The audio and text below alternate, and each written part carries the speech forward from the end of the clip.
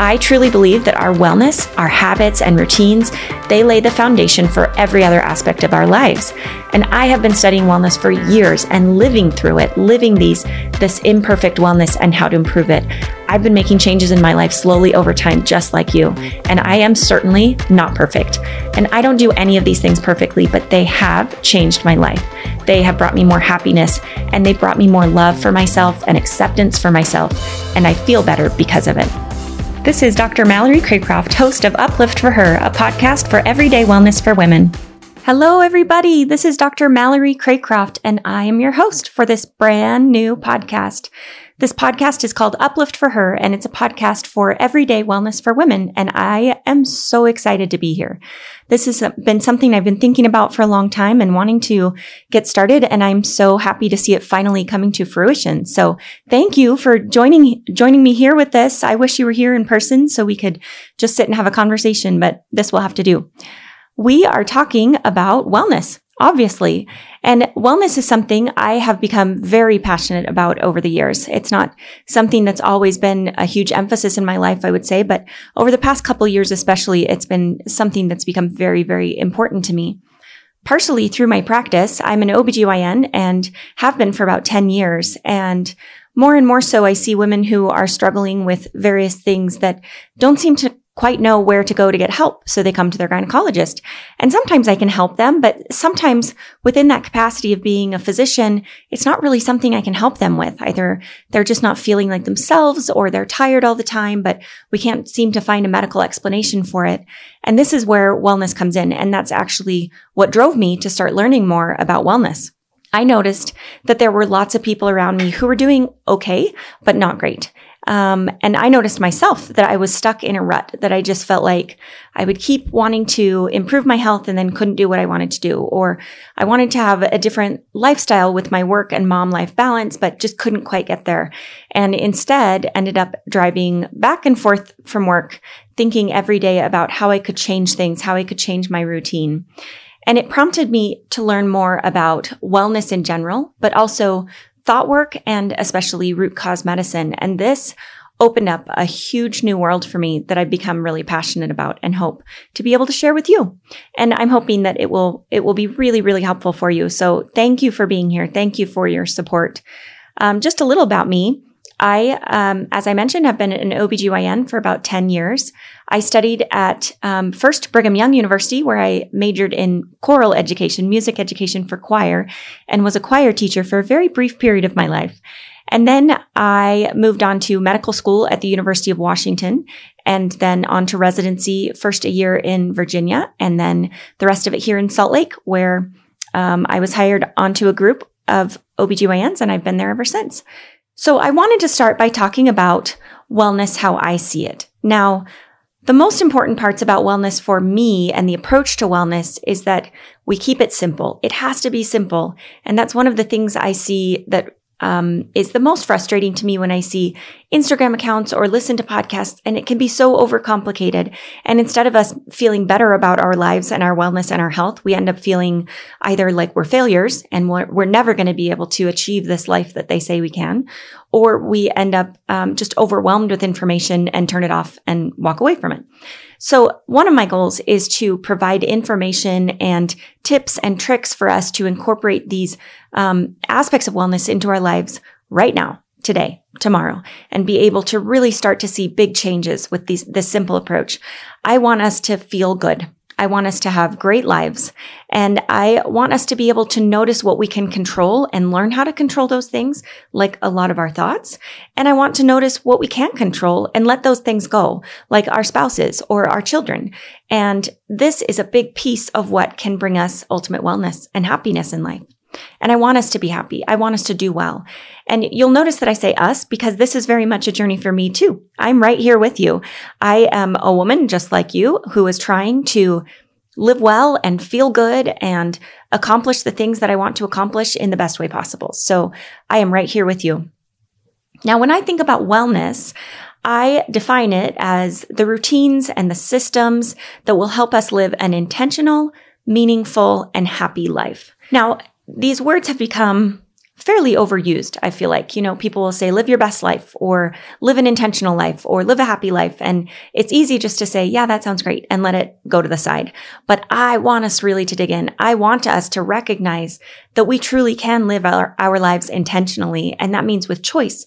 We have a choice over how this life unfolds for us. We absolutely have a choice and we can make it meaningful. I think all of us deep in our core feel like there's this version of ourselves who is destined for something really great. And maybe it's not greatness like the president of the United States, but great in terms of, I know I can do something that is the best version of me. And I want us to help all of us explore that and discover that. And I want us to have a happy life. I want us to be able to look back at our lives and say, that went pretty well. It was messy and it was imperfect and it was flawed, and I'm thrilled. I'm thrilled with it. So that's my aim when we talk about wellness, is how do we set ourselves up for this type of success? Now, I am a little bit obsessed with wellness, and partially because I've seen the impact that it's had in my own life, and I've seen the impact that it's had in others' lives. And wellness comes about by putting into place these routines and systems. Now, the first word we think of is habit when we think about routines and systems that help us live our best lives. And I try really hard not to use the word habit because habit can have such a negative connotation for us. I think habit instantly makes us feel like failures. We think like, okay, how am I going to set up these habits to succeed? And instantly we're like, well, I'm just not going to. I've tried to build habits before and they didn't work. So we are going to talk about habits, but I prefer the word systems. Systems to me paints this picture of something supporting us, whereas habits come down just to willpower. Like, well, if you would just use the right willpower, you wouldn't eat that bag of chocolate chips. But really what it comes down to is systems. If you didn't have the chocolate chips there, you wouldn't eat them. If you didn't go into the kitchen when you're craving sweets, then you wouldn't eat them. If you drank enough water and had, the right dinner, then maybe you wouldn't crave the sweets. And that's way oversimplified. But the idea is that habits are just like, on your own, go fix it, go do it. Whereas systems make it smart. We look at our lives and we come up with a smart system that's going to help us build this life that we want to. So what systems can we put into place? Now, before we can even get to systems, we have to know our why. And that is absolutely critical when it comes to wellness is, we might try to paint this picture in our lives that looks just like so-and-so's down the street, but we are all unique. And thank heavens for that, right? I mean, I have different goals and aspirations. I have different personality traits. I have different things that I love and different things that I hate. I have different people in my life who are surrounding me. And I have different children who I need to raise really in a way that's unique to them. So we have to be unique, which means me putting into place this exact cookie cutter recipe for wellness is never going to work for everyone. So the very first thing you have to do is know yourself and know your why. And we absolutely will explore that. And once you know yourself and you know your why, then you can start setting up these systems. So I'm going to use an analogy here. I love a good metaphor. So if we think of ourselves as building a house, my husband and I have been trying to buy a house for the last 2 years. It feels like 10 years, but we've been trying to buy a house for the last little bit, and we've looked at a lot of houses. And there's some cute and some beautiful ones with some charm. But there are a lot of houses that are really ugly or built really poorly or remodeled really poorly or just have a weird design that doesn't flow. And so it's gotten me thinking a lot about houses. And I think that a house, oversimplified, is very much like our lives. And the houses that we've been through that work really well, they started that way. They were planned out that way. So they have a foundation that's shaped like the way they want the house to look. These other houses where they started with this foundation and they built a house and then they decided they didn't want it to look that way. So they built on an addition or they built it out to the side. Those houses just don't flow as well and they don't end up looking like the ideal. We want to know what our ideal looks like, what we want, so that we can build the foundation and then build the framework that's going to build this eventual house, right? That makes sense from a builder standpoint. If you want to have this big kitchen for entertaining, you can't start with a tiny foundation. You have to start with a foundation that's going to allow for this big, beautiful, entertaining kitchen. So that's kind of how I think about these systems. They're not sexy. They're not exciting, but they are really useful and they make the rest of it so much easier. It's so much easier to decorate a house that was built the way you want it to rather than take an ugly house and try to make it work the way that you want it to. So we talk about these foundational systems.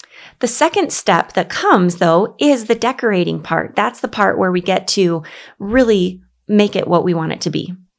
So once we lay this foundation, then we have to keep coming back to it. We keep readdressing it. We schedule it into our lives where we do a little self-assessment every month. Maybe it's twice a year. Maybe it's just once a year. But we stop and we say, what do we want out of life? Who am I and who do I want to be? And how are my systems working to get me to that place? And by doing these regular self-assessments, then we can start to tweak and really make it what you want it to be. For example, if you want to have a family who vacations regularly, well, you can't just tomorrow be the family who vacations regularly, but you can absolutely break it down to pieces. Maybe tomorrow you start researching your next trip. Maybe tomorrow you plan that week off of work that you're going to go on a trip. And maybe you don't have money for a trip, so you do a staycation. But whatever it is, once you know where it's supposed to go, where it's supposed to end up, then you can back up and figure out these tiny little steps along the way. So I'm all about routines and systems that work for you as an individual.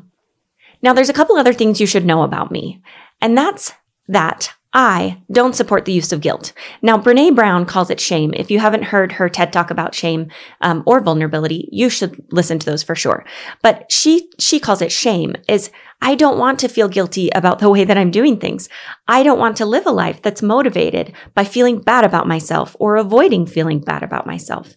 I also don't want to live a life that's just motivated by avoiding fear or avoiding pain.